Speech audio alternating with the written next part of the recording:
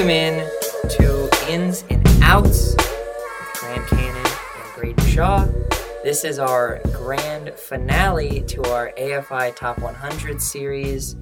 It's been a bit of a journey. We've been going 10 films each week throughout this list of supposedly the greatest American films ever made. And now we are finally to what the American Film Institute deems the top 10 greatest films ever made.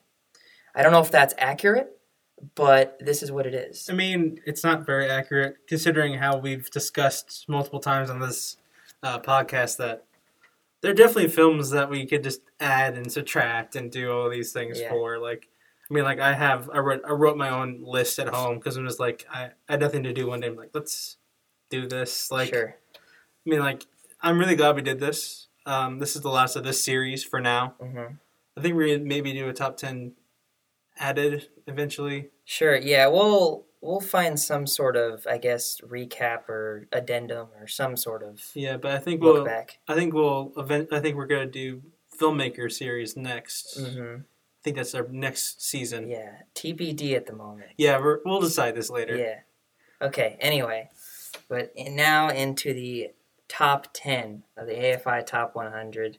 Number 10, a Kansas classic, The Wizard of Oz from 1939. 39 deemed as possibly the greatest year for films in American film history.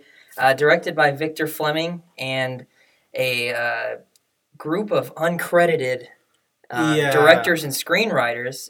George Cukor, Mervyn LeRoy, Norman Taurog, Richard Thorpe, King Vidor are all uncredited directors, and the screenwriters the list is even longer. But who is credited is Noel Langley, Florence Ryerson, Edgar Allan Wolfe, based on the book by Frank L. Baum. Stars Judy Garland, Frank Morgan, Ray Bolger, Burt Lahr, Jack Haley. Inducted to the National Film Registry in 1989. Nominated for 6 Oscars. It won 2. Obviously, it went against the juggernaut Gone with the Wind, so that kind of took over everything. But it did win for Best Original Song for Over the Rainbow and Original Score. It was also nominated for Best Picture, Cinematography, Art Direction, and Special Effects. It, again, like I mentioned, is a Kansas staple, kind of one of those films. It's not really a staple of Kansas. It's what people associate with Kansas at this point. It is. And I think it's funny that people still use it at like Chiefs games and stuff. You're not in Kansas anymore when that team actually plays in Missouri. But yeah, people say that and they're just like, you're just an idiot. You don't understand where this is. Uneducated. One of its biggest triumphs was it was one of the first ones to use Technicolor. And just a few fun facts I had down here. Richard Thorpe, the film's original director, was fired after 2 weeks. Over the Rainbow was nearly cut from the film because MGM thought the Kansas scene dragged for too long and would go over children's heads. Studies say this is the most watched film in history. I doubt that with Star Wars. When it takes into account, I guess, DVD sales and just rewatchability. But I think Star Wars is probably up there. I guess this movie's been around for 80 years. 80 years. They just celebrated its 80th anniversary last week, didn't they? Yeah, I think so, yeah. So this movie's been around for 80 years. So, I don't doubt that it's the most watched film of all time. Yeah. But it just seems like it's such a weird thing where we have, juggernauts like Star Wars and, Jaws and, E.T. and Jurassic Park and all those. They're on that, we talk about as, the greatest films of all time. I think this is a really easy entry point for people. Sure. Kids can watch this movie. Yeah. It's scary for kids. Yeah, I was going to say. It's scary for kids, but you can watch it. Yeah. And those flying monkeys are kind of hard to take as a kid, for sure. Dorothy's red slippers are in the Smithsonian, and the carpet in front of the exhibit has had to be changed numerous times due to wear and tear of people visiting it. AFI named Over the Rainbow the greatest song in film history. It's the most iconic. I don't think that's much. Yeah. This I put it on my list, this is probably, pop culture-wise, this may be number 2 to Star Wars. Mm. But I think, overall, if you, people talk about this movie all the time, I think this might be number 1. I think, you can say Star Wars, impacted culture, but I think this is, everybody knows Wizard of Oz. Sure. I think that it's definitely a cultural touchstone. I think that if we're talking about impacting pop culture, just in general and kind of the takeover of that, I would give the edge to Star Wars. Yeah. Just because of all the merchandise and just the effects and how it still has transcended and obviously they're still making movies. Wizard of Oz, though, definitely is a film that is one of those that, not even if you don't live in Kansas, I feel like it's one of those films that a lot of people say you have to see at least once. Yeah, like I've seen Dorothy's Slippers. I've been to the American History Museum multiple times, and it's like, it's there. You're like, after a while, you're like, oh, that's pretty cool. And you keep walking by. Like, the Ruby Slippers, the Wicked Witch of the West, the melting, like, there's so many iconic scenes in this movie. I think, like, pop culture-wise, this is, like, one of the most iconic films ever. I will say, I will pose a question to you. I hear this film used as one of the greatest films ever made. Again, cultural touchstone, like we mentioned. But I don't hear a lot of people say, this is one of my favorite films. No, I think it's just, like, everybody's seen it. Yeah. Like, I think you'd be hard-pressed to find someone who's, like, hasn't seen this movie. Mm-hmm. At least once. Yeah. Because I know theater kids watch this movie pretty regularly. Like, it's iconic. Pretty iconic Judy Garland performance as well. And it's really sad. Judy Garland's just such a sad story. Now they're making a biopic with her this year with Renee Zellweger. Yeah, and she looks exactly like her, which is kind of creepy. Yeah. It's fun. I found a couple of fun facts for this movie. The poppies, the snow from the poppies, was asbestos. That rained down. And the Tin Man's paint on his face was with tint that had lead in it. Oh, jeez. And, like, this film, I mean, you hear horror stories about this film, and they had to make this film, and that there are so many cooks in the kitchen in this movie that, like, they shot the Kansas scenes, and he wanted to shoot those in color, and all these things. Technicolor was brand new. Mm-hmm. Technicolor was something that was, like, this and Gone with the Wind may have been the first two color movies you ever saw in the theater. Because this movie, like, a lot of people were introduced to color for this movie. There were color films around. I mean, silent films just had cells on them that were red or blue or something to show, like, hey, this is this night, this is this day.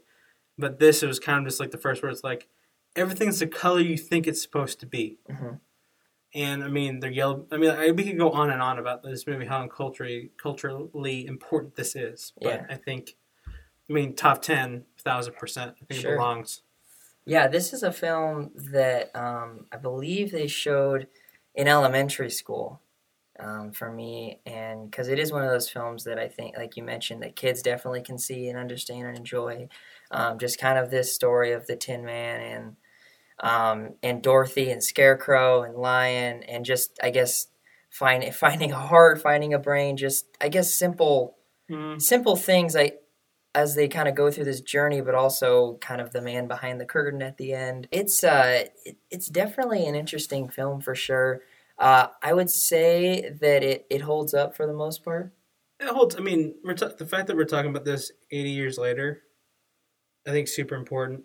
80 years later, because that's one thing also that with 1939 is interesting, that kind of a lot of people do say that it is the greatest film ever made. I know we talked about Mr. Smith Goes to Washington earlier. Stagecoach is not on this list, but that's another one that people point to. And then Gone with the Wind, we'll talk a little bit. But no, I think Wizard of Oz definitely fits into that category of kind of what made this landmark year.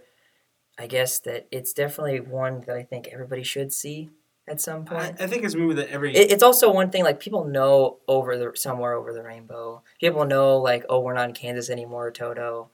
And just a lot of, like, it's one of those films that you can quote even without having seen it. Yeah. So it's ingrained in pop culture to a point where, like, if you haven't seen the movie, you still know what happens in the movie. Yeah, sure. And even, like, the story itself doesn't even mean as much as far as, like, just the different, I guess, iconic scenes and aspects of it. Yeah. Like, all in all, it's a good movie. It's not great. Like, yeah. It just was kind of like this thing that had never been done before. The special effects were brand new.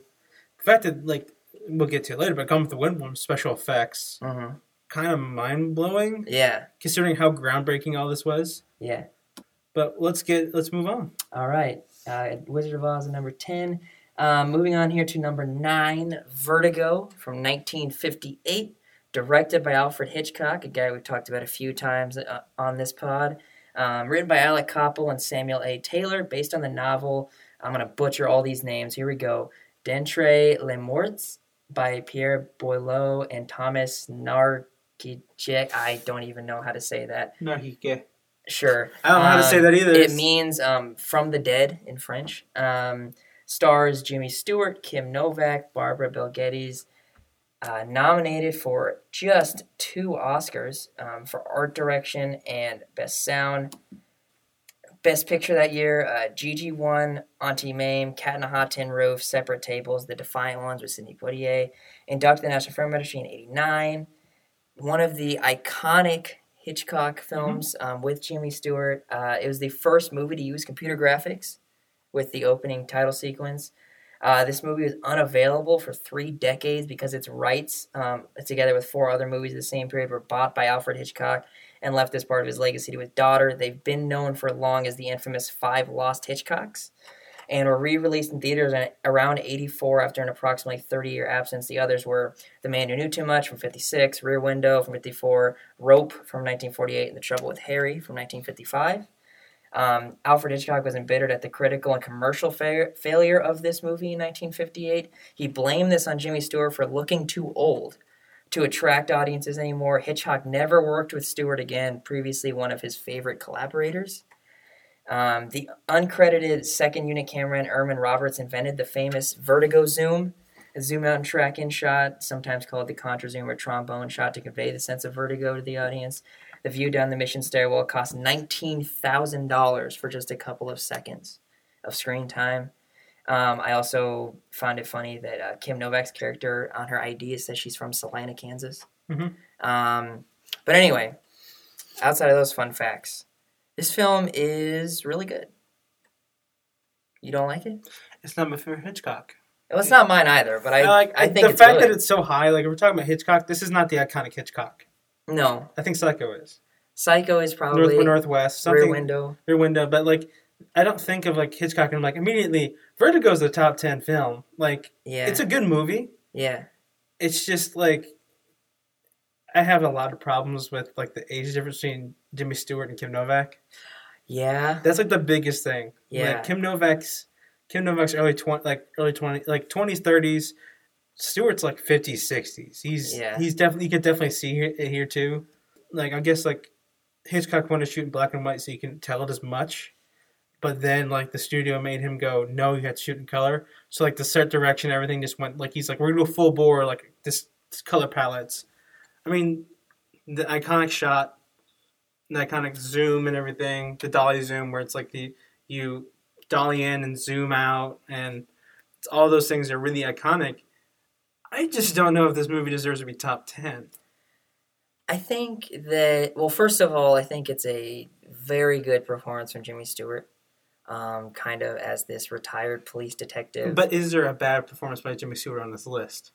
No. I mean, no. Jimmy Stewart's like Jimmy Stewart. No, I know. I just wanted to shout him out.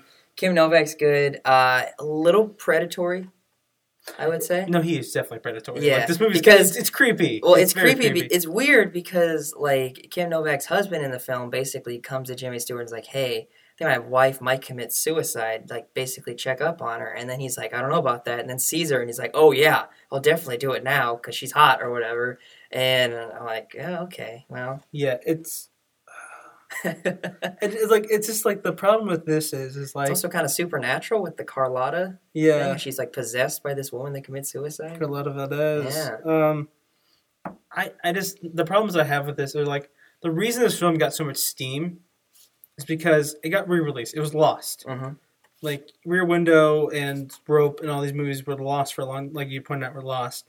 And then they were found, and then they were re-released in theater. They released the original prints in 1984. And then they did a remaster and re-released them in like early 90s, around like 92, 93. Mm-hmm. And it just picked up huge steam. The critics were like, oh, I love this movie, because modern critics liked it so much. That's why I think it's so high on this list. Because it's like, it was found. It was this huge lost thing. Where it's like, I look at this and go, I like Rope so much better than this movie. A Rear Window. Rear Window. Like, I like those movies so much more than this one. I think also Hitchcock takes more chances with those other films as well. I mean, this definitely is an interesting film. It definitely has its own merits. Kind of as Jimmy Stewart's character, Scotty, deals with agoraphobia and just kind of this detective mystery kind of supernatural thriller thing going on. But also at the end of the day, his other films are probably more ambitious, probably better executed. But when you think of Hitchcock, think Psycho, you think Rear Window, you think North by Northwest. I don't think of Vertigo. I think if we're gonna have the iconic director's best film, I think it's Psycho or North by Northwest in this top 10, not Vertigo. Yeah. I will say, kind of, I'm not mad at Hitchcock being in the top 10 because he is one of the best we've ever seen. But yeah, no, Vertigo's an interesting choice, and I think that re-release definitely has a huge thing to deal with it. Because it just it gained so much steam, and it's not and Hitchcock was ashamed of it. Like you said, he was ashamed of this movie. It's just not as good as people think it is. I don't think. Where would you put it on the list? I don't know if I would put it on the list, to be really brutally honest. Okay. Hitchcocks that are on this list, I think I would put above it. Yeah. I think I would put above it. It would probably be fourth of the Hitchcocks on this, because I think there's 4. Yeah, I mean, it's Psycho, Rear Window, North by Northwest, and then Vertigo. So I put Vertigo last. Yeah, definitely those 4. I mean, but also I think we could also just, when we reshuffle this list, when we get to reshuffling this list eventually, I think there's a lot of new directors that I'd rather put on this list ahead of Hitchcock, a 4th Hitchcock. Sure. Or a 5th Spielberg, that kind of thing. I see that, yeah. Where it's Spike Lee only has 1 movie on this list. Yeah, that's true. But that's kind of my thing about it. It's Hitchcock's an amazing director. I just don't think this is his best work. Yeah, it deserves to be recognized, but maybe not 4 times. Yeah. One thing I forgot to mention, the Wizard of Oz thing, a shout out to Cedric Gibbons, who was an iconic set designer from MGM. I think he worked on over 1,500 films for them. Good God. And he definitely played a huge role in pulling off the set design. He was nominated for an Oscar in The Wizard of Oz. A very important person in film history. Anyway, moving on here to number 8, Schindler's List from 1993. Do you want to talk about the biggest tearjerker of all time? Yeah. I will get to that in a second. Directed by Steven Spielberg, written by Steven Zaillian, who has written some very important films. He's writing The Irishman coming up for Martin Scorsese, based on the book by Thomas Keneally. Stars Liam Neeson, Ben Kingsley, Ralph Fiennes, nominated for 12 Oscars and won 7. I can name them off for you if you want. I got it right here. All right. Won Best Picture, Best Director for Spielberg, Screenplay, Cinematography by the legend Janusz Kaminski, Best Art Direction, Film Editing, and Score for John Williams. Also nominated Liam Neeson for Best Actor, Ralph Fiennes for Supporting Actor, Costume Design, Sound, and Makeup. Inducted in the National Film Registry in 2004. We've mentioned it before, but Spielberg made this in Jurassic Park in the same calendar year. Best Picture that year was Schindler's List 1, In the Name of the Father, The Fugitive, The Piano, The Remains of the Day. Fugitive, still probably one of the more surprising Best Pick noms, just for it being kind of a pure action film. It's so good, though. It's I have not seen it. You have not seen The Fugitive? Oh, my God. I haven't, I'm so disappointed. It's right up my alley. It's right up my alley. It's so good. Tommy Lee Jones and Harrison Ford. Like we mentioned, shot by Janusz Kaminski, scored by John Williams. Just legends working with legends. Put a few, I don't know if these are fun facts, but they're facts nonetheless. When survivor Mila Pfefferberg was introduced to Ralph Fiennes on the set, she began shaking uncontrollably as he reminded her too much of the real Eamon Goth. Gert. Pronunciation is not my friend. When Steven Spielberg first showed John Williams a cut of the movie, Williams was so moved he had to take a walk outside for several minutes to collect himself. Upon his return, he told Spielberg he deserved a better composer. Spielberg replied, "I know, but they're all dead," which I just think is funny saying that to John Williams. Yeah. The person who places the flower on top of the stones in the closing credit is Liam Neeson and not Steven Spielberg, as some people think. During production, the atmosphere was so grim and depressing that Steven Spielberg asked his friend Robin Williams if he could tell some jokes and do comedy sketches while Spielberg would watch episodes of Seinfeld. Some of Williams' sketches, while played through the speakerphone to the cast and crew, ended up being part of dialogue material for his character in Aladdin the Genie. But that is definitely the opposite of what this tone is for this film. You mentioned it. It is one of the all-time tearjerkers. I did not cry watching this film, but I famously have never cried watching a film. I just felt depressed for like a couple days. Yeah, it Like, sticks with you. It's one of those films that, like, we're talking about how important film is. This is an important film for a different reason than, like, the pop culture. This is important for the impact that's going to have for our generation and future generations. Because we didn't have Holocaust. We don't know Holocaust survivors. We don't know that many of them. There are not that many around anymore. Uh-huh. The fact that this film shows the brutality of the Holocaust and it shows what happened is just nuts. Also, John Williams' score will make me cry. One of the best scores. Like, there's a famous YouTube video of they played it live, and someone has the solo with the violin, and she's just, or I think she's the oboe or whatever, and she's just bawling by the end. And it's just like, you definitely feel that kind of, like, you could tell that this is Spielberg's opus. If we're going to be brutally honest, this is his best made movie. This is, like, the one that he definitely cared about the most. Sure. And I think that it shows in how this film's made, and that it looks like footage. It looks like footage from that time period. Yeah, great choice, I think, to shoot it in black and white. I think shooting in color would have made it almost too real.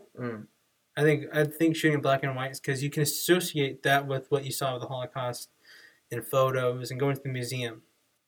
It's a hard movie to watch. It really is. But yeah, also being 3 hours. But it's important. And I watched this film in history class in high school. And like we've mentioned multiple times, watching a film in class is not the most conducive environment. But I think that Schindler's List fits into that category that kind of transcends that. Like, it's such a good film that you, like, I think this is a film that needs to be watched. Like, you know, we're talking about these films need to be watched. This is, like, a film that's, like, required viewing by the time you are 20. You need to watch this movie once. Yeah, definitely. Some iconic performances as well. Ralph Fiennes. He lost to Tommy Lee Jones this year for The Fugitive. And I would say Ralph Fiennes deserved the Academy Award. He was incredible. Liam Neeson lost to Tom Hanks for Philadelphia, which, that's hard competition. That's super hard competition. Liam Neeson's best performance? I would argue that this is just, across the board, these are some of the, like, greatest performances. Ben Kingsley is incredible in this movie. I think for Ben Kingsley, Gandhi would be the other one. I mean, Gandhi's his most iconic role. Yeah. But I think this is, like... He's great in this, too. He's just so good in this movie. Like, everybody in this movie brings their A game. You can tell that they were there and they care, they focus on everything. And, I mean, I feel bad for Spielberg. Yeah. Because he had to do this and then Jurassic Park. He had to do Jurassic Park first and then this. Because he really hated Universal after this. Like, Universal made him... Like, he told Universal, hey, I want to make this movie. And Universal goes, well, you need to do this movie before you do this movie because we'll give you funding from what's ever left over from this. We'll also go into this. And he just was like, okay, I'll do it. And so he's watching cuts of Jurassic Park while shooting, like, the ghetto scene in Schindler's List. I can't imagine that. I don't know how you would compartmentalize that as a director. Just two completely, tonally different like films. he had his entire, like, his kids are with him when he got, like, his kids and his wife were hanging back in the hotel room, and he would come home and he just wanted to have something, like the Robin Williams story. I mean, Adam Sandler called him and told him jokes and stuff, like all that. Like, I guess the Hanukkah song by Adam Sandler made him laugh. So, like, he would, like, he called Adam Sandler, and Adam Sandler like played stuff for him. Yeah, I mean, this film, you mentioned it's his opus, it's probably his most personal film as well. This Jewish kid from Cincinnati making this, I think you can call this an epic. It's an epic. It details. It's one of the last, I think, true epics that we've gotten.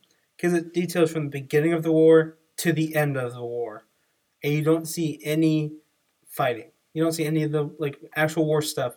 You're just following this group. Different kind of fighting, though. Different kinds of fighting, but you're following these group of Jews throughout the entire thing, not the entire film.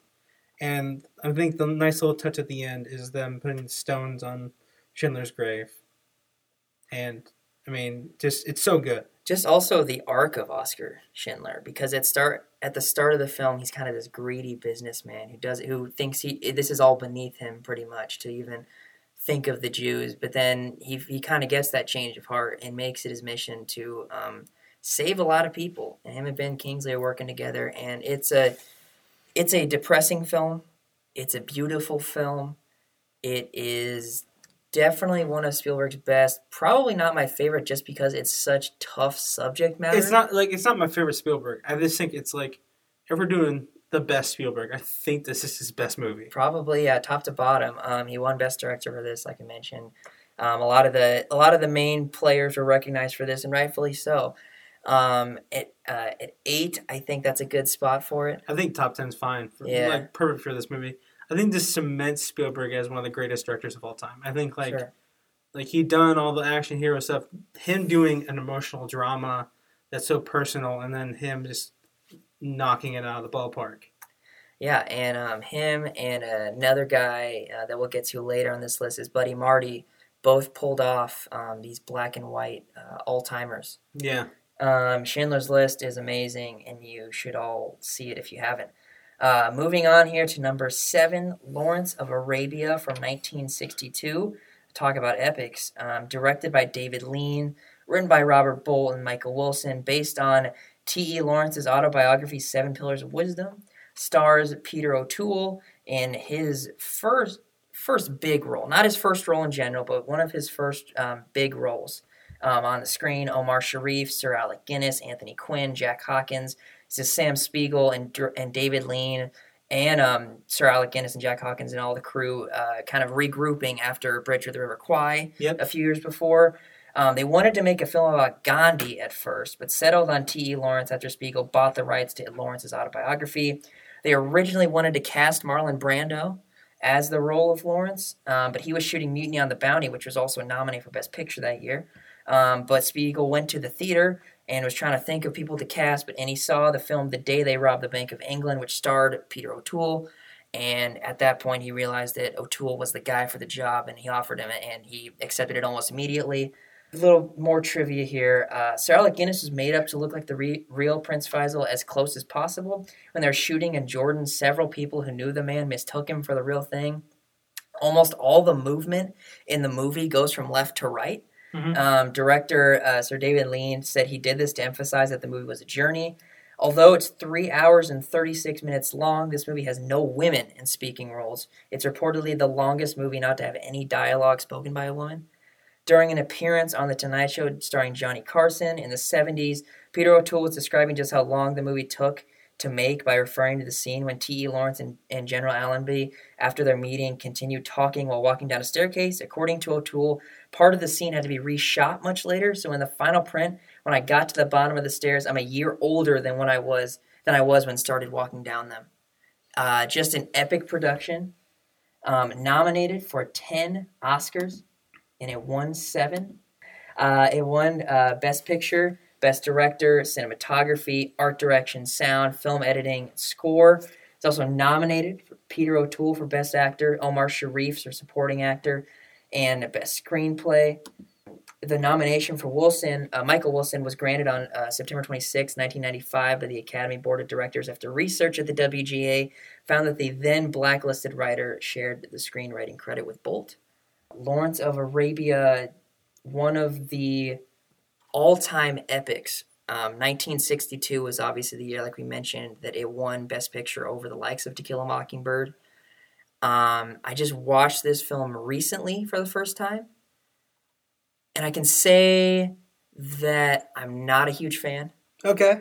I think that it drags a bit, which I think is super long. Which I think may be considered blasphemy, considering this film is so highly regarded. I think now this may be an even worse take, but I think that Peter O'Toole really just kind of took me out of the movie sometimes because I feel like he was doing a Charlton Heston impression. He kind of felt like he was doing the same thing, doing the same beats as I've seen from Charlton Heston. I know you're shaking your head. And that's just me. I know I'm in the minority for that. I know that a lot of people say that this is one of the greatest films. It didn't really work for me, and that's okay. I think there are a lot of really cool things about it. Seeing Sir Alec Guinness dressed up like an Arabian prince was a bit odd.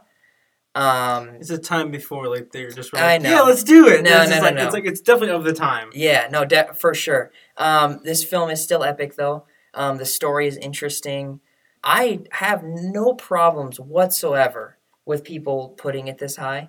No, I don't either. It just not really my thing, but I understand why people hold this to such a high regard. Let me tell you why. I'm kidding. Sure, go ahead. Honestly, I don't care. The main reason I think this film is so important, to me anyway, Sure. is the cinematography. Yes. It is one of the most, like, there are wides in this movie that are just gorgeous. Like, they're gorgeous. Like, everything about this movie is just gorgeous. Like, you look at it and you go, like, they shot in the desert. They did all these things that you shouldn't do. And this is before a time they had playback. Yeah. So if they didn't get something, they didn't get it. Well, yeah, that's why Peter O'Toole mentioned it took him so long just to shoot that one staircase shot. Well, they literally shot in the desert for 6 months. Yeah. There are scenes in this movie where, like, you can tell that they shot later because Peter O'Toole's skin's darker. Mm. Yeah. And Sir Alec Guinness, I will give them credit. They tried to find someone like the real Prince Faisal, but none of them could really act the same way or could really do the things that they were asking him to do, like Sir Alec Guinness could. Sure. And I'll give them that kind of credit where it's like, you at least tried to do this. Peter O'Toole, who is famous for not winning an Academy Award in his entire lifetime. Yeah.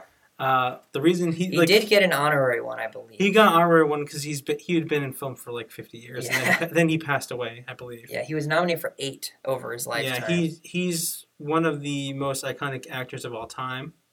It really stinks because he lost to Gregory Peck. He's kind of like Leonardo DiCaprio of his day, where it's like you're going against like people in their of the best top of role, their game. like Leo went against McConaughey in Dallas Buyers Club, like Jamie Foxx for Ray, Last King of Scotland with Forrest Whitaker, those type of films. Like once in a lifetime performances. Yeah. And I think this film, I could argue top 3 in my opinion. That's just me. Sure. But David Lean, one of the best directors we don't talk about. Mm-hmm. I think the biggest problem is the brown face. But I think Sure. this film, I mean, it drags. But, like, this film is telling a really broad story. Like, they were traveling through the desert. And I think it being so long is, like, we want to make sure that you feel like you've actually traveled through the desert with these people. Like, sure. When they're struggling for water, you're like, I need some water. I need that kind of thing. Yeah. Yeah, no, I have no qualms whatsoever. I think this film is super important. And like you mentioned, a journey film. I think if I had to pick a David Lean, Sam Spiegel production, I would prefer Bridge on the River Kwai. Personally, but yeah, China. I mean, you're not like it's a good movie. It's just like this film just like cemented David Lean as one of the best directors working at the moment, and really shot Peter O'Toole to the top. I mean, Peter O'Toole was kind of just a theater actor, minor actor, and this kind of shot him as like the face of. And then he played Henry II a couple times. Yeah, he did one of my favorite roles by him is Camelot. Mm-hmm. And I think he plays King Arthur in that. He was one of him and I don't remember the other person are the only people nominated for playing the same role twice. Because he played Henry II a couple times. But no, all super important people in this film. And I will say, even though I was not a huge fan of it, I don't regret watching it, obviously. It's super important. I think everybody should watch it. I know hearing 3 hours, 36 minutes is a lot to ask for. It's a lot. I'm going to go see it Wednesday, which is debuting in theaters again. Mm-hmm. So it's going to be a long night. Yeah. But no, Lawrence Arabia at 7. Not mad about that.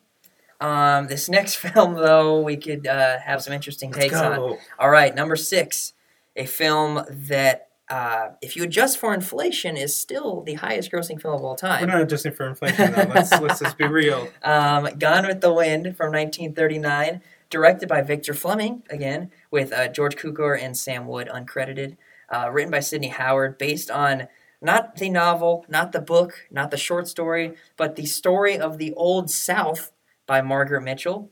Stars Vivian Lee, Clark Gable, Thomas Mitchell, Olivia de Havilland, Leslie Howard. Thomas Mitchell had a great 1939. Mm-hmm. He was in Stagecoach, Mr. Smith Goes to Washington, and Gone with the Wind, all in 1939. Also forgetting another actor. George Reeves is in this movie. George Reeves as well. Nominated for 13 Oscars. It won 8 plus 2 honorary awards. William Cameron Menzies won an honorary award for his outstanding achievement in the use of color for the enhancement of dramatic mood in the production of Gone with the Wind. Vivian Lee won for Best Actress. Hattie McDaniel won for Supporting Actress. She was the first African-American to be nominated for and win an Oscar. Shout out to Kansas for that one. She's from the state. Best Director for Victor Fleming, which I feel like he should have shared, but whatever. Sidney Howard won for Best Screenplay. He was became the first posthumous Oscar nominee and winner. Cinematography, art direction, film editing, and obviously Best Picture. R.D. Musgrave won a Technical Achievement Award for pioneering in the use of coordinated equipment in the production of Gone with the Wind. If I'm going to be honest, that's a crane. That's what that is. Oh, okay. It's a crane. Okay. It's that big crane shot with all the Civil War. Oh, gotcha. Yeah. That's a cool shot. It's a cool shot. I mean, they use crane shots in this movie a lot, and it was something that was brand new. Yeah, that was a really cool shot. Also nominated Clark Gable for Best Actor, Olivia de Havilland for Supporting Actress, Sound, Special Effects, and Original Score.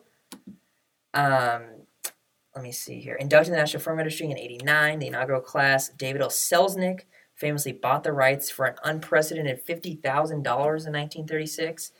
Margaret Mitchell told him adapting it would be impossible, which is part of the reason why they made this 4 hours long. It encapsulates 12 years in the life of Scarlett O'Hara.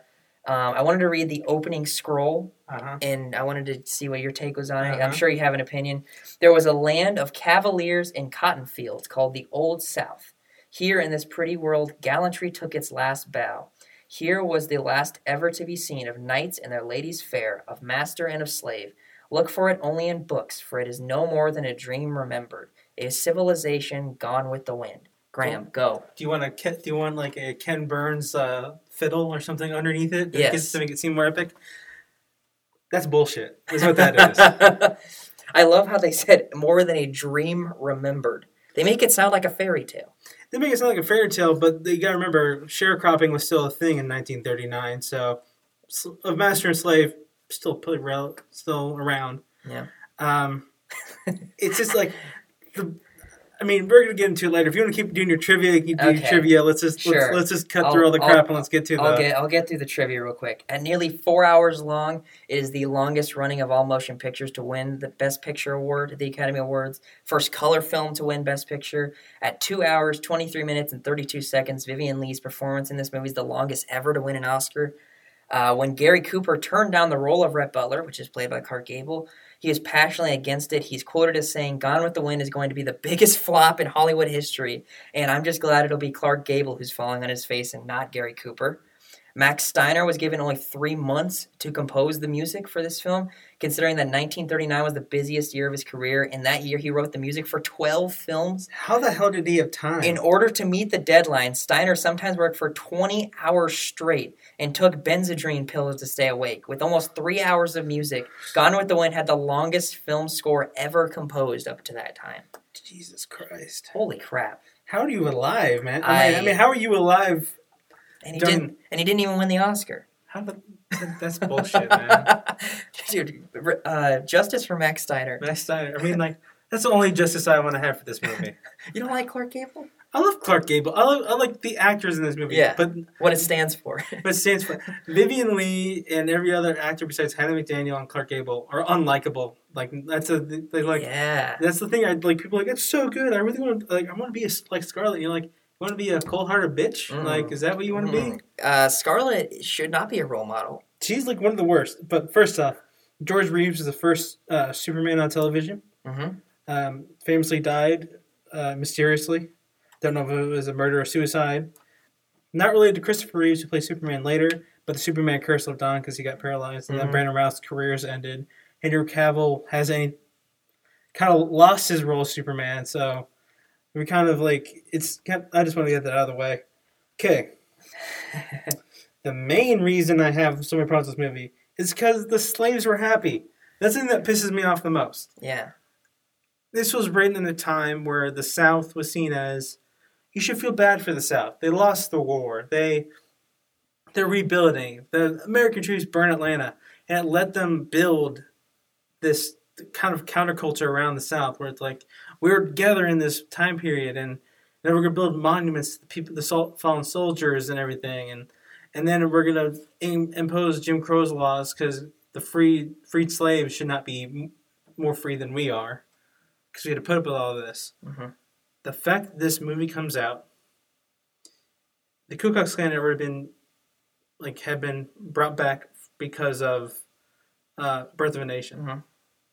They have a premiere in Atlanta. Have you seen photos of it? Mm-mm. It is a street full of Confederate flags. The Klan led the parade.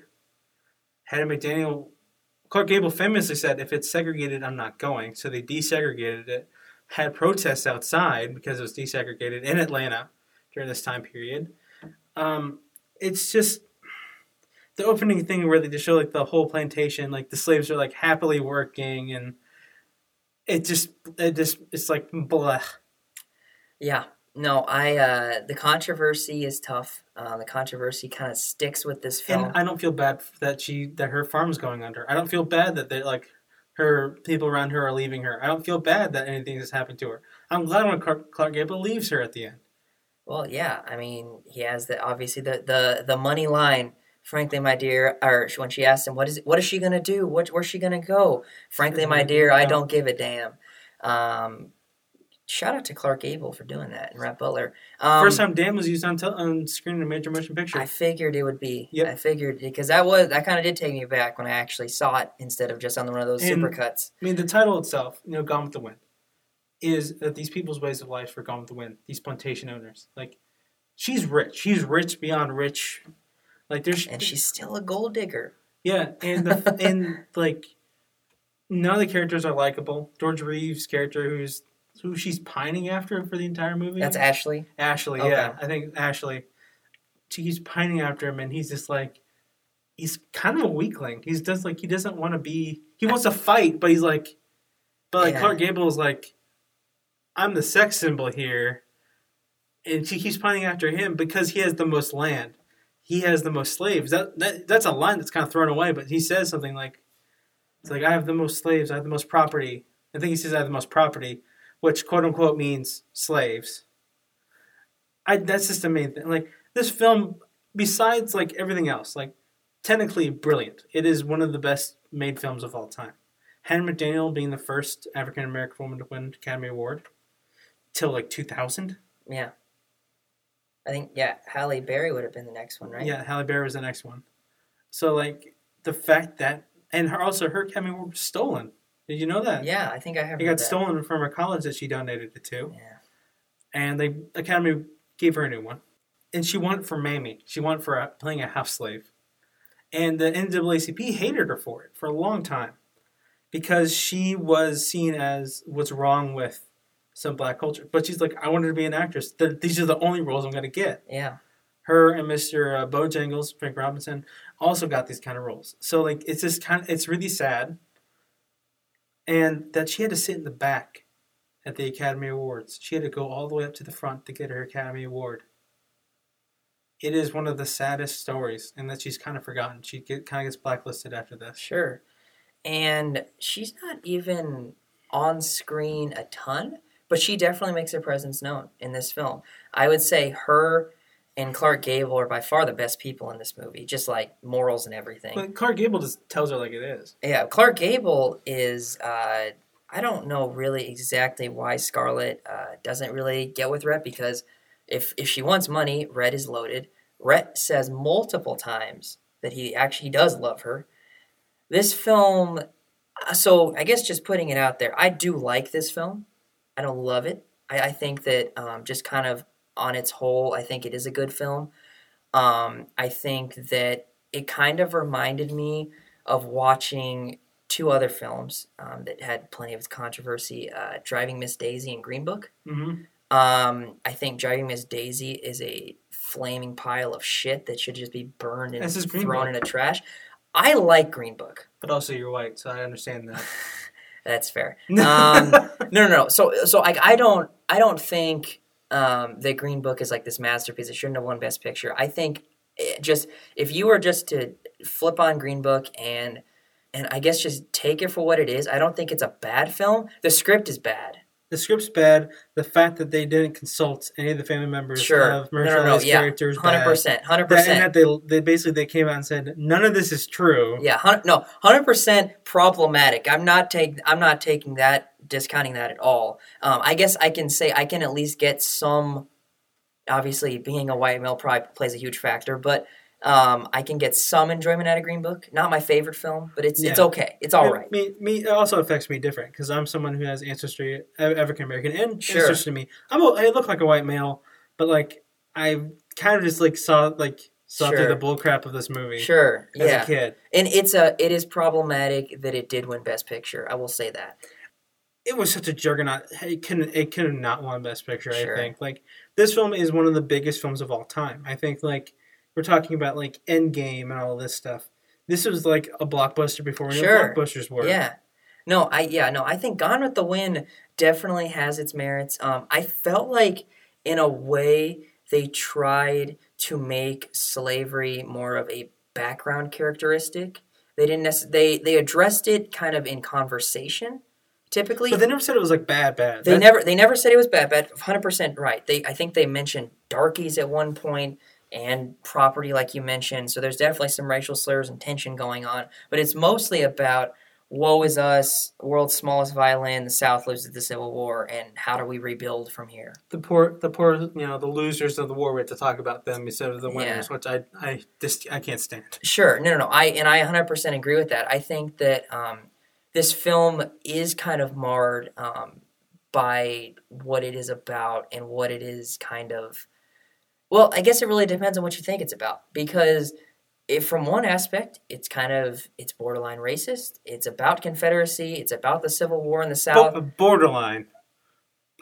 Maybe not borderline. It is. One of the opening shots is like when they're clanging the bell. It's like two. I'm going to use the racial slur. Pickaninnies on like a bell swinging. Yeah. No. Okay. So it is racist. But on the other hand, it's this epic love story that spans across 10 to 12 years. Which one side is not very good. That's fair. I think Vivien Leigh's performance. She is amazing. I'll give her the credit. Like I think she's she's dialed up a couple times a little too much for me. It's also the 30s. That's also true. I'm gonna give it like it's the 30s. Sure. The person who's like the most down to earth is Clark Gable. Yeah. Also, Clark Gable is like I don't give a fuck. Clark Gable, in my opinion, far and away best performance in this movie. I think. I think Hattie McDaniel is incredible in this movie as well because. For the time and seeing her be like a three-dimensional black character, especially with the other slaves that are in this movie who are just one-dimensional dumb characters. But she also actually has a personality. Yeah, she doesn't take anything. Yeah. She dishes it out equally. She's funny. She's willing to talk back. She has emotional range. Yeah, she's actually like, you understand where she's coming from. And she's also, I think, respected by the other white characters. Of all the people, like black people in this movie, which is really sad to say because all the slaves in this movie are just dumb. They played this dumb character, and she's like, she's the one who's like the other white character's like, "Mammy, can you help me? Mammy, she's like, you need to go up there and do this and do that." She's like intelligent. That's like, it's great to see that. Yeah, no, Gone with the Wind. Well, how far do you knock it down this list? Because I assume you're going to knock it down. I'm knocking it down, but I think it's still top 30. Because this film is important. 100%. It's important. It's 1,000% important. Like this film is important. Like the technical achievements that this film did. Like this is the first color film to win an Academy Award. It used so much Technicolor film that Technicolor had to go out and make new film. Yeah. Like this film is epic for multiple reasons. Yeah. No. I would probably knock it down a little bit as well. But again, I honestly... It hasn't aged well. That's the biggest thing. It hasn't aged well, and I see the merits, but I also 100% recognize many of its faults. Also, why on earth are these death scenes in there? Pod falls off a horse, dies. Bonnie falls off a horse, dies. sister just faints dead. I'm sorry, that just really took me out of the film. But anyway, that was 30s, I guess. It's the 30s. Moving on here to 5, that this film 100% holds up. I love this. You love Singing in the Rain? Awesome. Singing in the Rain. I rewatched it last night. 1952, directed by Gene Kelly and Stanley Donen. Written by Betty Comden and Adolph Green. Stars Gene Kelly, Donald O'Connor, Debbie Reynolds. Somehow only nominated for 2 Oscars. For Jean Hagen for supporting actress and score. Somehow none of those 3 got nominated. I don't know how that happened. Inducted in the National Film Registry in 1989. Best Picture that year, we kind of already addressed it. But Greatest Show on Earth, Boo. High Noon, Moulin Rouge, Ivanhoe, Quiet Man. This just blows my mind that this did not get recognized more by the Academy. This film is one of the most delightful, entertaining, and just moments, an hour 45 minutes of bliss ever created. Yeah, that's amazing. It's one of those inside baseball Hollywood films, a movie about the movies. It's made with such care. It really was very hard to pull off a lot of those song and dance sequences. Obviously, the 2 most important and most famous ones are the Good Morning song, and then when Gene Kelly is swinging around that light pole and singing in the rain. Some trivia here. Donald O'Connor admitted that he did not enjoy working with Gene Kelly, which makes me sad, since Kelly was somewhat of a tyrant. O'Connor said that for the first several weeks he was tired of making a mistake and being yelled at by Kelly. After they finished the Good Morning number, Debbie Reynolds had to be carried to her dressing room because she had burst some blood vessels in her feet. Despite her hard work on the Good Morning number, Gene Kelly ultimately decided to dub the sound of her feet as well as his own, as was the practice at the time. A microphone was hidden in Debbie Reynolds' blouse so her lines could be heard more clearly. During one of the dance numbers, her heartbeat can be heard, mirroring what happens to Lena Lamont in the movie itself. Debbie Reynolds remarked many years later that making this movie and surviving childbirth were the 2 hardest things she's ever had to do. One of her kids, obviously Carrie Fisher. R.I.P. R.I.P. to both of them, honestly. Yeah. Because they both died within the last couple of years. Well, Debbie Reynolds died of heartbreak, which... Yeah, that's so sad. This film, again, though, is just a blast. Yeah. Also, to point this out, another fun fact. Sure. Gene Kelly, one of the greatest dancers of all time. Yes. From the city of Pittsburgh. Yeah. All right. From the city of Pittsburgh, and was known as the best tap dancer-singer combo of all time. Sure. He performed the title song with 100-degree fever, collapsed, and then they told him they messed up a take, so he had to come out and do it again. Oh my gosh. Yeah. Wow. That's awesome. Yeah, like Gene Kelly is just one of the best performers of all time. One of the best smiles of all time as well. Yeah, one of the most charismatic people on screen. Yeah, Gene Kelly was not seen as a nice guy on set. Then offset, I guess he was supposed to be like really sweet and yeah. Like, he just seemed very driven, I think. Yeah, he just seemed like if it's not done his way, it's not done right. I mean, he directed this movie, so like you kind of get where he's coming from. Sure. So I think of this as the good version of La La Land. Yeah, but it's not, it's still, I just like making fun of La La Land. Yeah. Just because, like, I don't know, like La La Land is not a bad movie, but like I just think it's an easy one to pick on, just because. It's hard to be white people in LA, isn't it? Yeah, just stopping in the middle of the freeway and dancing on top of cars. Anyway, maybe floating in the Griffith Observatory. But no, this film is a lot funnier than I remember. It's really funny, and also it tackles the point of like you talked about Sunset Boulevard. People are transitioning to talkies. Yeah. And a lot of them can't make it. Yeah. I mean, that's really the crux of this film, truly, is just finding, because Lena Lamont, her voice is terrible and high-pitched and squeaky, and that's why, part of the reason why they make silent films, because she is an attractive woman, but her voice, they don't ever let her speak because of that. And then Debbie Reynolds has to basically dub her voice, essentially. But no, this Donald O'Connor as Cosmo has this electric, frenetic energy. He's literally running up and down walls and has these incredible, just slapstick comedy dance numbers. I mean, like you told me the blood blister thing, and like, of course she did. Like, yeah. Of course she did. Like watching this film, you're like, how did these people like walk again? Because like the tap dancing's unreal. The tap dancing, like them jumping up walls, them like they're just random points where you're just like they land on a chair, like they land on like a rolly chair, and you're just like, Yeah. How did your Achilles not rupture there? Something like Yeah, Donald O'Connor mentioned he was running into cement walls and they made him do multiple takes and just kind of beat up. But Singing in the Rain at number 5, I think you got a hell of an argument for best musical of all time. Oh yeah, I think you could definitely say because it's inside baseball, which I think is big. I think inside making fun of the film industry while doing a film about the film industry is really important. Sure. Because I think this and Sunset Boulevard are two of the best of that. Sure. And I think this, you could definitely say this is a 5. Perfect. Sure. Yeah, no, have no qualms with this. Singing in the Rain, just a blast to watch. Really just flies by at just under 2 hours and really just well done. Across the board. Yeah, and then getting into the next film, which is the opposite of that. Oh, boy. Well, I mean, I'm talking about like it's an easy watch. Oh, gotcha. Yeah, No, I mean, I'm not downgrading. I was going to say, I'm like, are we hating already? What's going on? No. Okay, anyway, moving on to number 4 is Raging Bull from 1980, directed by Martin Scorsese, written by Paul Schrader and Marty Martin, based on the autobiography by Jake LaMotta, stars Robert De Niro, Joe Pesci, Kathy Moriarty, nominated for 8 Oscars, won 2. This was famously the year that Ordinary People, with Robert Redford, Donald Sutherland, beat Raging Bull for Best Picture.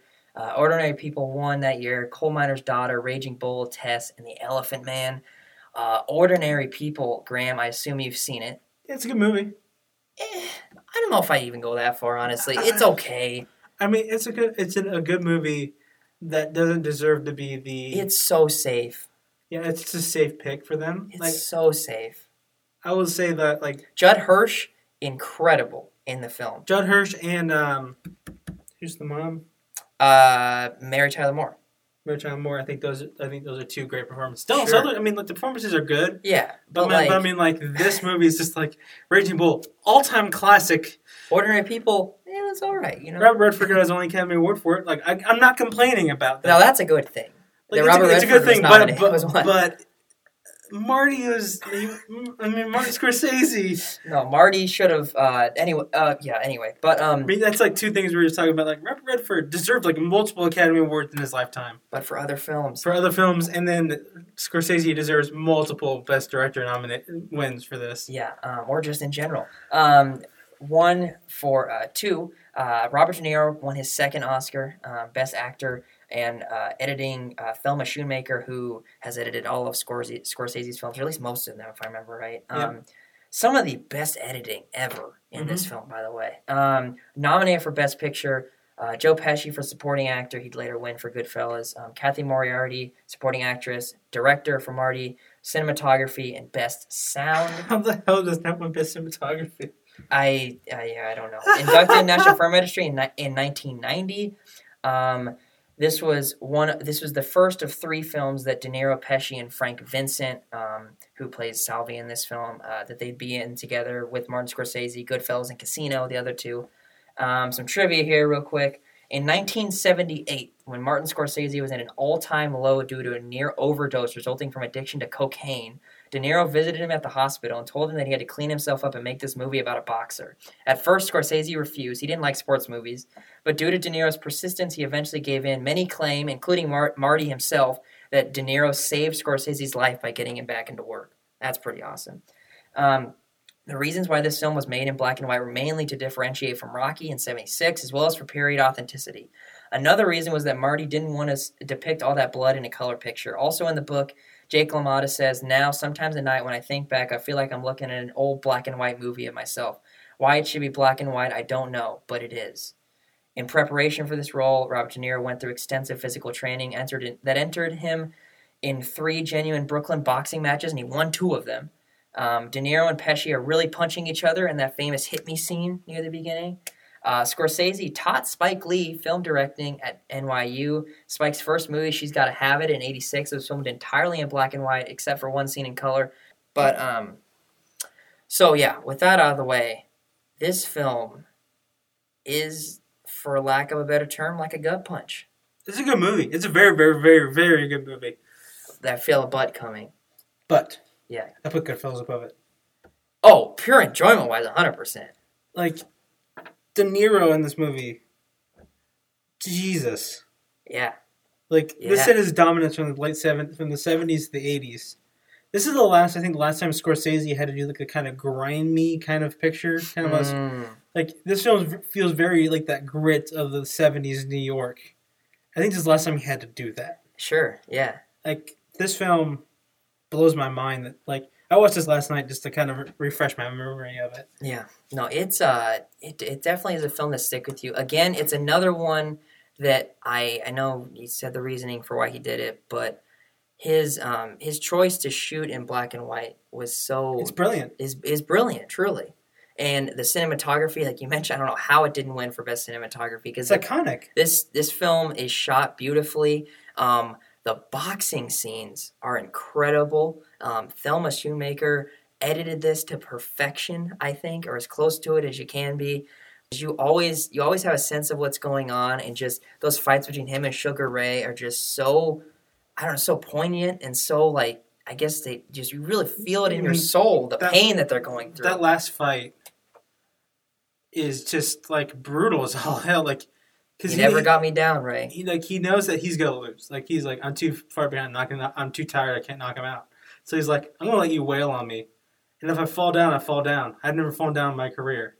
He never knocked me down, Ray. Never knocked me down. And I mean, the scene where he gets punched that last time, the blood sprays across the front, and they're like, "Oh Jesus!" Like that's real boxing. That's like that was what boxing like their pads, like their gloves aren't that thick. So I mean, like that would have hurt like all hell. Yeah. And like you feel like, and his eyes are all swollen, and you can just tell like he never knocked me down. Like that's respect. Like you could beat the shit out of me, but you can never knock me down.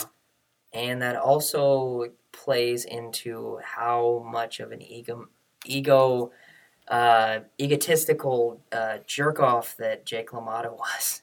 Yeah. You also see a lot of similarities to what Scorsese and De Niro would do in Casino. Yeah, you see that. Yeah, because flew too close to the sun, basically. Because I think Sam and Jake LaMotta are very similar characters. Also, like, have you seen The Fighter with Christian Bale? Mm-hmm. Very similar. Like Ducky and him are very similar. Sure. Like, fight Sugar Ray. He fought another Sugar Ray in that movie. They never knocked me down. Like that same line said. Yeah, and also, I mean, on the waterfront. He's that thing at the end is kind of like parallel, where it's like, sure. I mean, when he's old and fat, when you can tell that he... Also, which is how they start the movie. Yeah, okay, so one of the things that just kind of blows my mind, like, De Niro is a method actor, but he never went full method except for, full method except for this. Well, he kind of had to. He had to. He said he entered boxing matches. And then he just, they took a month off, and he just ate himself to the point where he looks like he does. I mean, the makeup on this is really cool. It's really amazing, because, they gave him the broken nose. They gave him, It looks like a palooka. I mean, he looks like a palooka. He just looks like that kind of guy. And I mean, he's really just this masochistic. He's an asshole. Wife beater. Yeah, no, he really is a douche canoe. In this film. I mean, you like the character study into Jake LaMotta. LaMotta just recently died. He did 2018. He didn't die that long ago. Yeah. So the fact that I was like, oh, they did this after he died. I looked it up and he died in 2018. I'm like, oh shit. No, he was a consultant on this film, 100%. And LaMotta later in life said that he really regrets everything he did when he was a kid. He regrets a lot of the stuff that he did. Yeah. But at the same time, he said, I have no regrets what I did in the ring. He said outside the ring, him beating up his brother. That entire scene is just oh, okay, that's happening. All right, okay. Yeah. This is really one of those, like you mentioned, oh, wow, okay, they're really going for it. And I really think that helps a lot, that this does feel authentic. Kind of that scene near the beginning where he's having his brother just punch him in the face. I mean, it's just visceral reaction after visceral reaction of just how much of a violent life in and out of the ring that Jake LaMotta lived. I mean, the scene where he first meets up with Vicky and they have the first intimate moment. Kiss my bruises. He likes the pain. He's the thing is LaMotta was known as a fighter that just would never back down. He never backed up. Yeah. He was one of those guys who went full front. You can beat me up this way, but I'm driving you this way. but he always held it over him that he said even when he was supposed to throw that fight, he didn't go down because that's not what Jake LaMotta does. Not what the Raging Bull does. And I think Raging Bull is such an apt title for this film as well, because that's really what he was in and out of the ring. I mean, he's a bull in the china shop. Sure. Outside the ring. He's a raging bull inside the ring because he can be. He can be what he's supposed to be outside the ring. And the thing is, it's kind of weird. I think, you could just projected him as this asshole person outside the ring. Yeah. But they shows, real moments where he's just, he shows genuine love for his wife. Yeah. He shows genuine love for his kids. He shows, that he absolutely loves his brother. He loves all that. But he's also just super paranoid because he becomes the champ. All of a sudden, all this stuff starts happening, and people are making fun of him and all this stuff, and he's just and then he's paranoid because his wife is extremely beautiful and hangs around with Salvi all the time, and he's just afraid that he's going to lose her. Yeah, which, she threatens to leave multiple times, eventually does. Hard to watch in that respect, but that's also what his life was. It was hard to watch.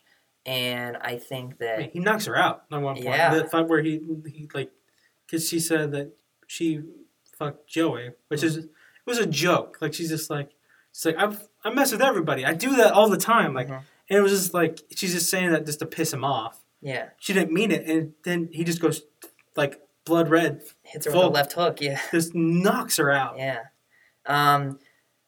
Like you mentioned, not my favorite. I would say this is number 3 Scorsese for me. I'd put Goodfellas, Taxi Driver, Raging Bull how I would do it, and then I'd put probably Gangs of New York at 4. How would you rank it? I'd rank this. See, Goodfellas, The Aviator is one of my favorites. I'm not a huge fan of that one. I just like it because it's history for me. Sure, definitely, yeah. But I'd say Goodfellas, Taxi Driver. I'll have to put this at number 3, and then maybe The Departed and The Aviator. Departed's really good too. Yeah, people was oh, they kind of handed it to him, but he still made an amazing movie. That's definitely one of those makeup Oscars for the film. They're yeah, that film was really good. Scent of a Woman, is that really Al Pacino's best film? But Departed's that's a pretty good film. We can say that Scent of a Woman is not Pacino's best film. 1,000%. But anyway, Raging Bull at 4. I think it belongs. I think I'll put Goodfellas in the top 10, but top 15, I'll be yeah, this movie's incredible. This film definitely one of the best films of the 80s. One of Scorsese's best, like we mentioned. Really just great top to bottom. Number 3, another film that's great top to bottom is Casablanca. Play it again, Sam. From 1942, We'll Always Have Paris. Directed by Michael Curtiz, written by Julian J. Epstein, Philip G. Epstein, and Howard Koch. Stars Humphrey Bogart, Ingrid Bergman, Paul Henrold, Claude Rains, and Peter Lorre. Nominated for 8 Oscars, and it won 3. It won Best Picture, Best Director, Screenplay. This is nominated for Best... Sorry. What's the sigh for? Humphrey Bogart again. Oh, yes. Nominated for Best Actor, Humphrey Bogart. Claude Rains for Supporting Actor, Cinematography, Film Editing, and Score by Max Steiner. He's our boy's back. Man, he killing it. He needed to get one. Okay, I'm sorry. I need to look this up. Did he actually ever win an Oscar? I think he did. I believe he did. I'll look it up while you're doing Best Picture, Casablanca won that year, and a bunch of other random films For Whom the Bell Tolls and all that. But anyway, regardless, the real deal is Casablanca won. Inducted in the inaugural class of National Film Registry in '89.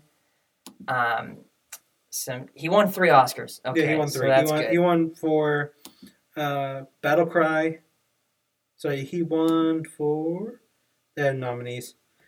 Dang, he was nominated for a bunch. Since You Went Away, he won that one. He won Now Voyager and The Informer. None of the most iconic ones that he's had, but... Well, at least he did get some recognition. But anyway...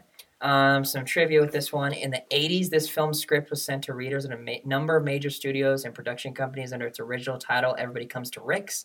Some readers recognized the script, but most did not. Many complained that the script was not good enough to make a decent movie. Others gave such complaints as too dated, too much dialogue, and not enough sex.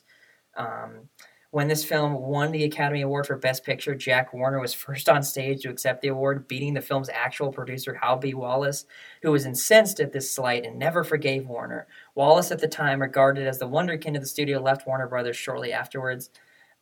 This one is the most egregious to me. Back in the early to mid 2000s, Madonna wanted to remake Casablanca with her playing Ilsa Lund and Ashton Kutcher in the role of Rick Blaine. Madonna pitched the idea to every studio, but was unanimously rejected by every studio, with one studio exec telling her the film is deemed untouchable, which it is.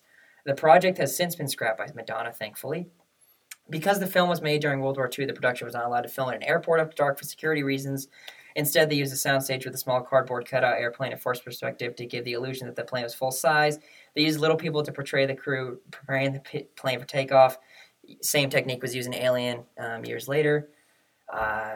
Humphrey Bogart and Ingrid Bergman were accused of having an affair, although they rarely talked off-screen. And they weren't friends. And because of that, they rarely talked after the film. Anyway, but their chemistry on screen, incredible. This film, incredible. You don't seem as high on No, it. I love Casablanca. It's a great movie. I just was like, and just like the Madonna thing kind of just like threw me for a loop. Yeah, no, I didn't know that either. That would have been a train wreck. Most Madonna things are train wrecks after like the 80s. Oof. Yeah. Yeah. Anyway. Yeah. Casablanca is insane. It's one of the best films ever made. I think no film's untouchable. That's fair. I think no film's untouchable. I think, especially back in like the 80s and early 2000s, Ashton Kutcher, why? Yeah. Like I could see this movie being made today. That would have felt like a parody.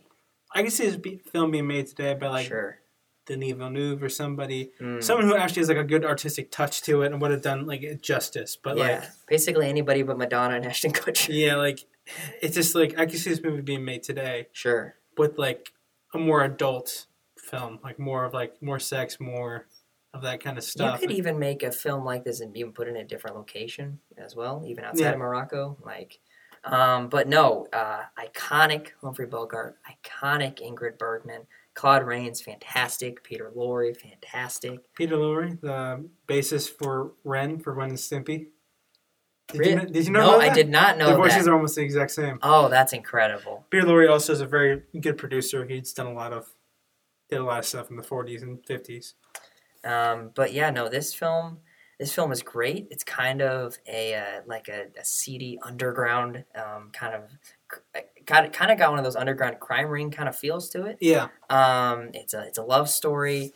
Kind of these, I guess, star-crossed lovers. They kind of meet back up, but there's obviously been years apart. And there's a history there that they go back into, back in Paris. Humphrey Bogart as Rick is just incredible. It's kind of, he's caught in between this kind of Casablanca and his club or bar, I guess, is kind of this safe haven during World War II. And then all of a sudden the war is brought to his front doorstep and he's kind of stuck in the middle of it. And the drama and tension that brings is just really interesting. And I think this is one of those films from the 40s that holds up. It's one of those films that is still entertaining. Great performances top to bottom. Really, I can't think of any major problems I have with this film. Sam's just the piano player. That's the only thing I have with him. Just like, Sam, I want to hear more about you. Because, like, it seems like he still has a history with Rick, and I would like to hear more about that. That could have been like a spin-off, like Rick and Sam. Yeah, this movie is just so good. Yeah. Ingrid Bergman, incredible in this movie. I believe, is this the first time we've talked about her? Yeah. Yeah, that's kind of crazy. Yeah, Humphrey Bogart and her were kind of seen, like, they did some movies together, I believe. Ingrid Bergman did a lot around this time. And okay. She's definitely an important figure. Yeah, Peter Lorre, and this is released in 42. This is released December 1942. It premiered that year, but it was wide released in 43. That's why it's up for the 44 Academy Awards. Okay, I was wondering about that. Yeah, so I think it's not Bogey's best performance. Sure. But I think it's like maybe his most iconic. I would probably has to be his most iconic. Also, I don't think an actor had back-to-back years that were just as good as him. Like he did Maltese Falcon, then this. Yeah. Like Maltese Falcon launched him to superstardom. This kind of just like cemented him as one of the greatest actors working. Sure. Humphrey Bogart was really just at the top of his game when this came out. Another line I forgot to mention, here's looking at you, kid. Looking at you, kid. One of the most iconic lines. You get on the plane, maybe not today, maybe not tomorrow, but you'll regret it someday. Yeah. Casablanca is one of those films that, like, a lot of film purists put at the top of these lists and may seem like a pretentious pick, but also... It's not as pretentious as number one. Well, okay, we'll get to that. But Casablanca... It still holds up. It's just good. It's just good stuff. This movie's nearly 80 years old and still holds up. Yeah. I think I'm not mad at 3. No. The only thing I have is like the plane that you can definitely tell like it's like a model at the end. You're like I also, you know what, 42. Yeah. Anyway, go see Casablanca if you haven't seen it. Number 2, The Godfather from 1972, directed by Francis Ford Coppola, written by Mario Puzo and Francis Ford Coppola, stars Marlon Brando, Al Pacino, James Caan, Robert Duvall, and a bunch of other great... Diane Keaton. John Cazale. Nominated for 11 Oscars, won 3. How's this not... How did that it won Best Picture. Marlon Brando won his 2nd Academy Award. Obviously, he was protesting the ceremony, which you mentioned before. It also won Screenplay for Mario Puzo and Francis Ford Coppola. Nominees for this film were James Caan as Sonny for a supporting actor, Robert Duvall as Tom for a supporting actor, Al Pacino, obviously we mentioned it before, protested these Academy Awards because he felt like he should have been nominated for Best Actor and not Supporting Actor because he actually has more screen time than Marlon Brando. I think he has a point there, but anyway. He does. Coppola, Best Directors, Costume Design, Sound, Editing, and Score. That score is great. Oh my god, how did you not win Best Score? I think this has an argument for the most rewatchable film ever made. Best Picture, no? Yeah. Best Picture that year we mentioned before real quick, Godfather 1, Cabaret, Deliverance, Sound, or The Immigrants, inducted in the National Film Registry in 1990. Some trivia, you mentioned this one before, but I wanted to re-shout it out real quick. During an early shot of the scene where Vito Corleone returns home and his people carry him up the stairs, Marlon Brando put weights under his body on the bed as a prank to make it harder to lift him. He wanted to make Don Corleone look like a bulldog, so he stuffed his cheeks with cotton wool for the audition. And in the actual filming, he wore a mouthpiece made by a dentist. Animal rights activists protested the horse's head scene when they leave the horse's head in the bed. That famous shot. Francis Ford Coppola later told Variety, there were many people killed in that movie, but everyone worries about the horse. It was the same on the set. When the head arrived, it upset many crew members who are animal lovers, who like little doggies. What they don't know is that we got the head from a pet food manufacturer who slaughters 200 horses a day just to feed those little doggies. Anyway, Orson Welles lobbied to get the part of Don Vito Corleone, which I did not know, even offering to lose a good deal of weight in order to get the role. Coppola, a Welles fan, had to turn him down because he already had Brando in mind for the role and felt Welles would be right for it. The line, I'm going to make him an offer he can't refuse, was selected by the AFI on its list as one of the top 100 movie quotes. It's at number 2, right behind, Frankly, My Dear, I Don't Give a Damn, from Gone with the Wind. Not I Am Your Father? What the hell? Well, everybody makes mistakes. Anyway, Godfather, not many mistakes in this one. Also, shout out that the famous montage sequence of the baptism, one of the greatest sequences in film history. Mm-hmm. There's a lot of greatest in film history with this movie. Leave the gun, grab the cannoli. Yeah. Jeez. There's just so much greatness in this film. Sonny at the toll booth, when Don Vito gets shot walking out of the store. When he slaps Johnny Fontaine. There's just so many. When James Caan just goes off, hits the dude with the trash can lid. There are just so many iconic moments in this film. I'm holding my hand like this because I feel like it's appropriate when talking about this movie. It's appropriate. When Michael goes to Italy. There's just a lot going on in this film. There's a lot of moving pieces, but you're never lost. No. At 3 hours, it doesn't drag. No, it doesn't feel like it's 3 hours. It doesn't. It really goes by quickly. I have mentioned before, but I prefer this one to the second one, even though the sequel is fantastic in its own right. And I think and I also think it's underrated on this list, like I mentioned. Godfather, I think you could put this at number one. I have no issues with that at all. Yeah. The biggest thing I have a problem with this is Pacino should have won Best Leading, Brando should have won Best Supporting. Yeah. Because Pacino is insane in this movie. This is his first big role. I think people forget that. Pacino was kind of just a TV actor. Because this was before Dog Day Afternoon, before Serpico, before a lot of his iconic roles in the 70s. I think Panic at Needle Park might have been before, but that's not an iconic role. But like this is him like establishing himself as the next generation's big lead before De Niro kind of came along in this movie. Definitely.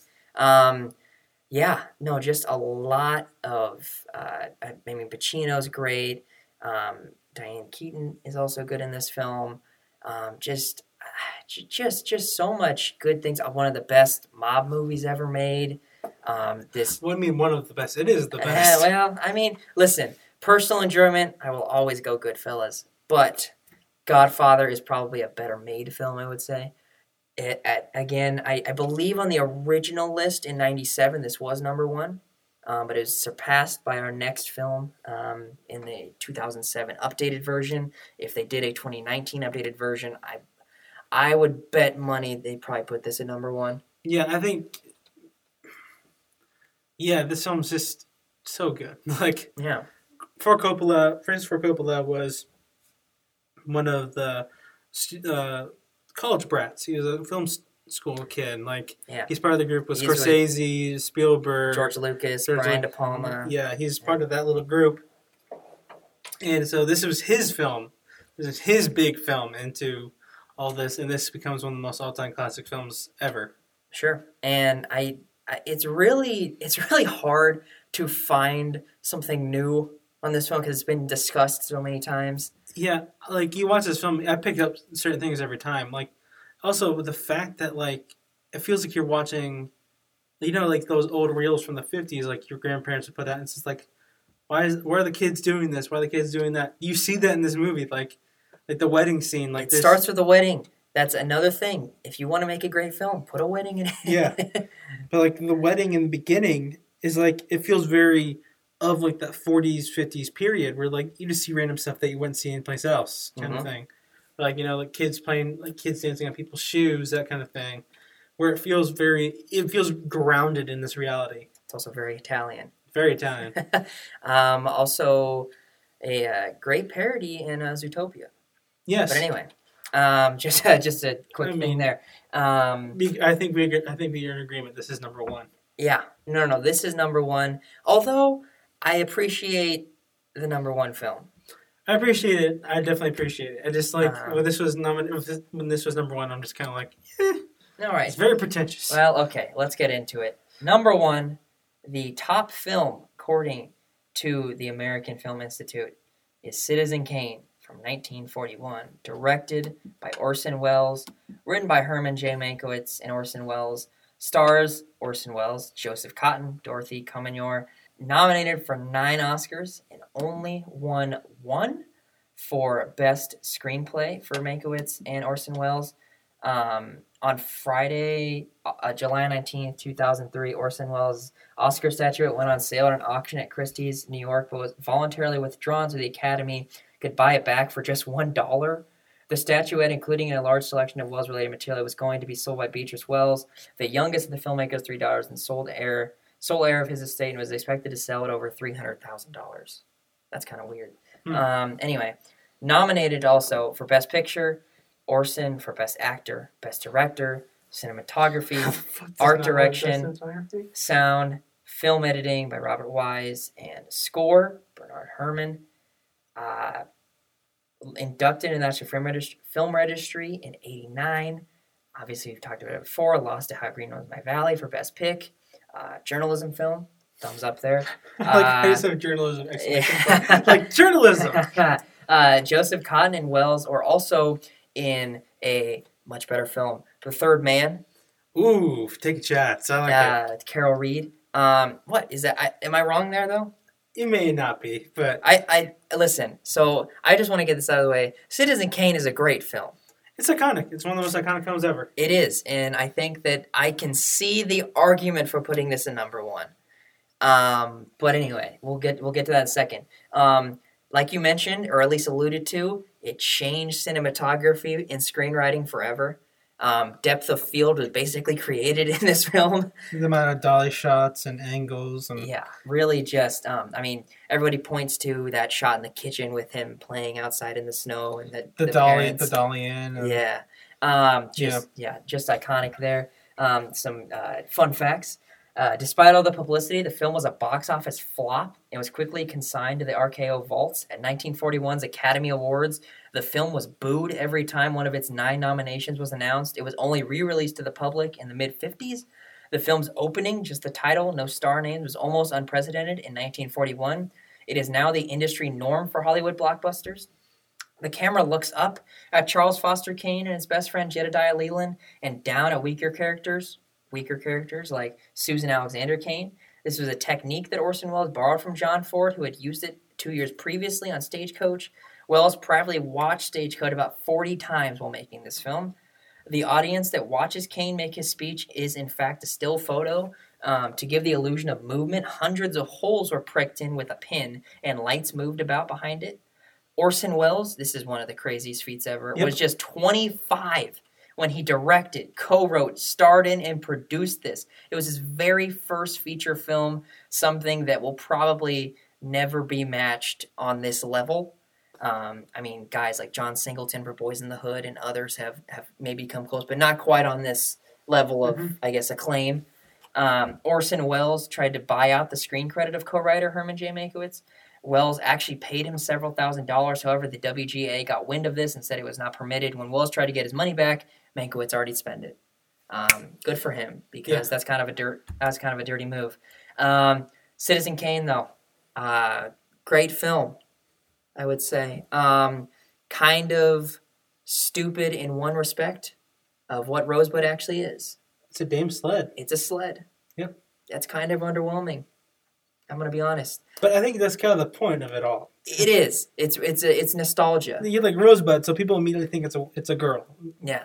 So they go, "Who's Rosebud?" And then they're like, "Is it an estate he had?" And they kind of like that use of that kind of plot device is just iconic. It's just like this is the first film to really do that. You don't see it from Kane's perspective. You see it from people's retellings of Kane. So you really don't know. And Jedediah a lot as well. Yeah, like you don't know who he really was. You see snippets of it from other people's perspective. Mm-hmm. I think that's the cool thing about this movie. Yeah. There's also a lot of non-linear storytelling, which was a huge aspect of this. Joseph Cotten is incredible as Jedediah, kind of working alongside him. Another important aspect of this, William Randolph Hearst hated this. Well, it's because he kind of based Charles Foster Kane on it. And William Randolph Hearst wanted to label Welles as a communist and tried to not get this film made because he was kind of dragging his name through the mud. That's why I got booed too. Yeah, I mean, like he had so much money in people's pockets that they were on his side. Sure. That's why this became a flop too. Yeah, because he refused to have this advertised in his paper, and he just had yellow journalists say bad stuff about it. Yeah. I mean, Hearst, one of the most horrible people of all time. William Randolph Hearst was not a good person. Yeah. But yeah, really was Orson Welles. But Orson Welles is one of the most important people in cinematic history, though. He is. And he made some great films. And also that Third Man shot. Third Man is really good, and Citizen Kane is also really good. Touch of Evil is really good. Like Orson Welles made a lot of really good films. The fact that this is the only Orson Welles film on this list. Yes. How is Touch of Evil not on this list? I would say Touch of Evil, at least for my personal enjoyment, is more enjoyable to me. I think Citizen Kane's important because at the time he was doing something that no one else was doing. Oh, this is one of the most important films ever made. Like, I don't think it deserves to be number one. I think top 10 is a good spot for it. Has to be top 10. Has to be top 10, but I think like Touch of Evil and Third Man. Third Man's a British film though. Damn it. That's why it's not on this list. Damn it. Yeah. That's tough. Because that film, I know multiple people that say that's a top 10 film for them. Which I mean, it's really good. It's really good. And Orson Welles just has a small on-screen part in that film. Go see Third Man if you haven't. It's on Netflix right now. And it's kind of gotten a resurgence, I think, over the last couple of years. People are rediscovering it. But no, Citizen Kane, again, iconic movie. A lot of iconic shots in this movie. I mean, like, they literally drilled a hole in the floor for dolly shots, because like there's a scene where it's like a really famous shot of them like looking directly up at him, like basically it's like a crotch shot, basically like right, like it's literally right below him at his feet. It's looking up to him, and they literally had to put a hole in the floor and crane up to his face. Yeah. This film's iconic. I would not put it in number 1. I would move it down into the top 10. But again, I think kind of the theme here, and kind of more why I did more research for this top 10, is that all 10 of these films, with maybe the exception of Vertigo, are films that everyone needs to see. They all, I think, changed the cinematic landscape to some respect. I think they all changed the cinematic landscape. You could, like, if I'm being brutally honest, you can skip Gone with the Wind and Vertigo. Gone with the Wind, though, still changed the game, I will say. You don't need to see it. You don't. I guess you don't need to see it. But I guess what I'm saying is, as far as, like, its legacy, for lack of a better term. These films are, like, the ones that you talk about, like, impact besides Vertigo. I mean, Vertigo just seems... Vertigo really is kind of the odd man out here. Yeah. It's the third man. It's just, like, this really weird film that just, like classic. Vertigo? Like, I get that. Like, if it was Psycho, I don't think we were having this discussion. Or really any other Hitchcock film. Yeah, North by Northwest. Any other film on this list, I would say, of the other 3. Yeah, like we're talking about the most important film, I think one of the most important films ever made in the Schindler's List. One of the best made musicals of all time is Singing in the Rain. Mm-hmm. One of the best films period ever made, which is Lawrence of Arabia. One of the best noirs, Casablanca. One of the best scripts put to screen, and Godfather, best acting performances in The Godfather. I mean, there's like, and Gone with the Wind, and then Raging Bull, cinematography, Raging Bull, just pop culture for Wizard of Oz, special effects for Wizard of Oz. Like this top 10 is so important. Sure, this top 10, we don't have modern cinema without this top 10. Really, we don't. That's really just the best way to put it, I think. But as we kind of get to the end here, that's the 100. It's kind of sad. It's bittersweet. Yeah. This has been an interesting exercise. It has exposed me to a lot of films that I should have seen by now. And now I can say that I have seen all 100 of these films at one point in my life. Some that I maybe regret seeing. Intolerance, Nashville. But there's some duds. But no, I don't. I think that the AFI Top 100 is a good starting point for people that want to see the classics, if you will, air quotes there. Because there's a lot of really good films. We've given the AFI a lot of crap, but they got a lot right as far as just even film selection. Maybe not placing, but as far as film selection, they got a lot of it right, I think. And I think we may get into this on another episode, but this was a lot of fun. I think we just need to leave this behind for a little bit. I think we just need to let this marinate and look at with our own list. But I think it's been quite a journey. I mean, I'm glad that I came up to you and told you I wanted to do this. Yeah, no, this has been good. It's been really fun. Yeah, it's been good. For now, signing off for Ins and Outs, for Graham Cannon, I'm Braden Shaw. We'll see you next time.